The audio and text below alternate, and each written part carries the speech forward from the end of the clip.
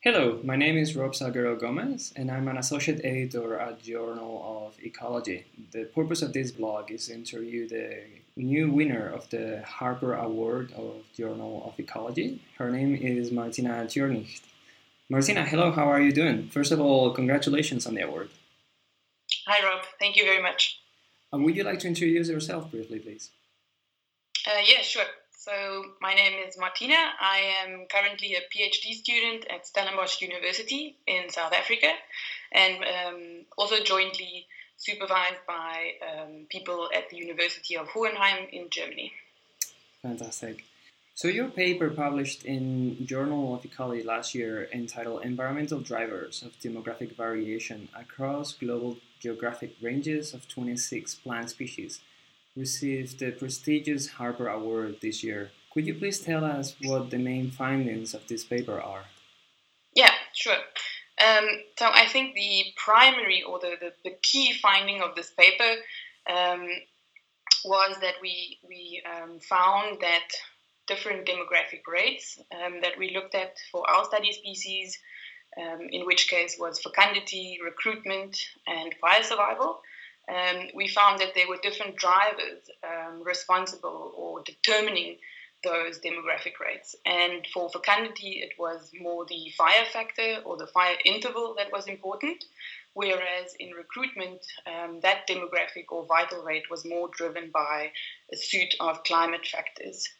That was what I would say was the main finding of the paper. And then on the side, we also compared within our study species different regeneration modes. So we looked at non-sprouters and re-sprouters and how they differ in how they function demographically. Mm-hmm. And we found that some of the species have high mortality rates. Those would be the non-sprouters, whereas the re-sprouters almost always survived fire. And so there was this clear dichotomy that emerged from our fire survival analysis.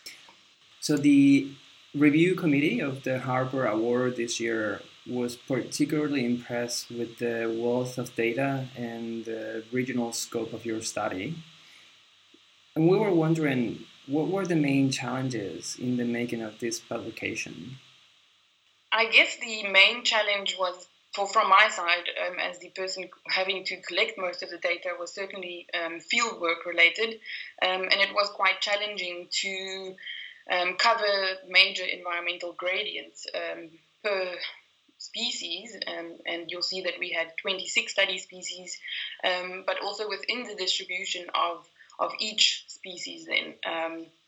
So what was actually very nice, while I was busy in the field, I had my two supervisors from the University of Hohenheim, Frank Scher and Jörn Pagel, who was sort of helping me or guiding my research field work while I was collecting data in the South African Cape Floristic region. And they would essentially monitor my data collection efforts and then guide me where to go next or which environmental gradients to focus on. Of course, it wasn't always possible to find a population in the field just because one sees it on the map or on a map, but we found most of them and managed to get our study populations at the required numbers that we wanted. But yeah, that excellent background guidance was very crucial to getting the sample sizes that we wanted, or rather needed, for the analysis. Now, as I mentioned before, it's not every day that one comes across a publication on high-resolution demographic data for 26 species. And yet, doing so can provide very important insights for ecological questions, as you have demonstrated. So, the question for you is, what would you say needs to happen for more demographic research to be able to address biogeographic questions like this? Right, that's an interesting question, and I might admit that it's a bit difficult to answer. But thinking about the scale of demographic processes can certainly change the way we think about important ecological observations and the natural world. Mm-hmm. And I think that in integrating demographic observations and data from experimental approaches along with species distribution records, we're going to see quite a few exciting developments in the near future. And I think these are actually also very nicely highlighted in the cross-journal special feature, Demography Beyond the Population. However, I might add that I don't think that everyone has to take a biogeographic approach. And of course, one must remember that our investigation were basically performed as, or at least in the data collection part, we were taking snapshots of things happening in the field, and the next step might be to also extend the temporal scale in data collection. So, for example, many of the population that we have collected fecundity data for by now has been exposed or subjected to fire. And one could go back to these sites now and then have a direct link between fecundity and post-fire recruitment.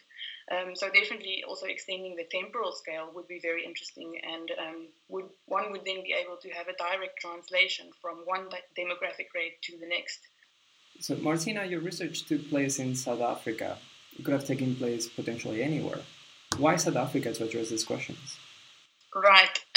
So first of all, I am South African, which I guess helped a little bit in terms of logistics and organizing oneself in such a large-scale study. But I completed my university research and work experience on different aspects of plant diversity working in the Cape Floristic region. So I feel on a more personal level, incredibly passionate and connected to South Africa, but also to the Cape region, so where this research was conducted. And so more than 60% of the plant species in the Cape Floristic region occur nowhere else in the world. And this is something that I think is significant and poses definitely very interesting opportunities that plant ecologists could harvest. So this research that took place in South Africa, to what extent can it be extended to other regions around the globe? Or in other words, would you expect the same results to pop up if you were to implement that elsewhere? Right, yes, very interesting question. So like I've mentioned before, our study was conducted in the Cape Floristic region. It's a region with a Mediterranean-type climate and consists of largely fire-prone shrublands.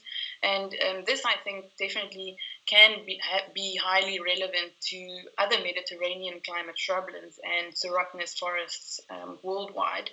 I try to imagine, if one were to replicate our study, what the findings may look like for other biomes, so savanna, grassland, or even succulent shrublands.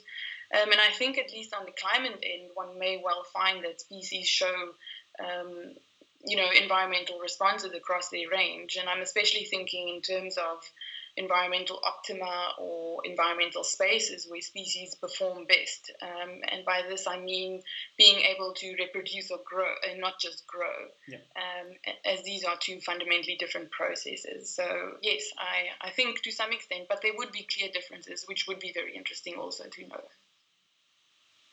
And just out of curiosity, I understand that this was part of your PhD work that you're still working towards.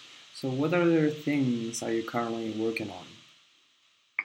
Right, so I am working on two main analyses of my PhD thesis at the moment. The first one is we are trying to understand links or relationships between demographic rates, plant functional traits, and environmental gradients, again, collected at quite large geographical scales for the same 26 species. One way of putting this perhaps a little bit differently is to think in terms of how would one design a plant resilient to climate change for the Cape Floristic region? So which traits and demographic properties would you then select for in designing a plant if you know what the future is going to hold? And we think we have some idea of what the challenges would be for that plants would need to be or would be faced with in future. And then secondly, I'm also working on writing a bit more of an applied conservation paper I'm trying to put the demographic data that we collected in the Journal of Ecology paper to the test in an applied conservation framework, so as to be a testimony of how large-scale demographic data can answer also to real-world conservation questions. And notably, I'm trying to put this in a local framework, so to investigate the effects of harvesting flowers of these serotinous shrubs and how that would then also perhaps vary spatially or across different environments. What advice would you give to early career researchers who are also interested in plant population dynamics? I would say be bold, be ambitious and bold, and you are likely already doing something that is very interesting that few or no other people are doing. This is why you got so far. So keep doing that and keep pursuing your passions.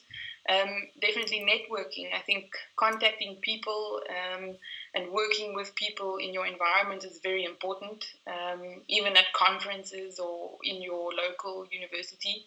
So yeah, just go out there and don't be scared or don't be terrified. They are all normal people. And then perhaps narrate. Doing research is also about telling stories and telling your story, which is an important one. And I think these kind of things, I hope would inspire others to finish their degrees and their research as well. Thank you, Martina. That was the interview run by the blog of Journal of Ecology with Martina Thurnicht, the 2016 Harper Awardee of Journal of Ecology for publication last year in the special feature Demography Beyond the Population, entitled Environmental Drivers of Demographic Variation Across the Global Geographic Range of 26 Plant Species. Congratulations again, Martina, and thank you for your time. Thank you very much.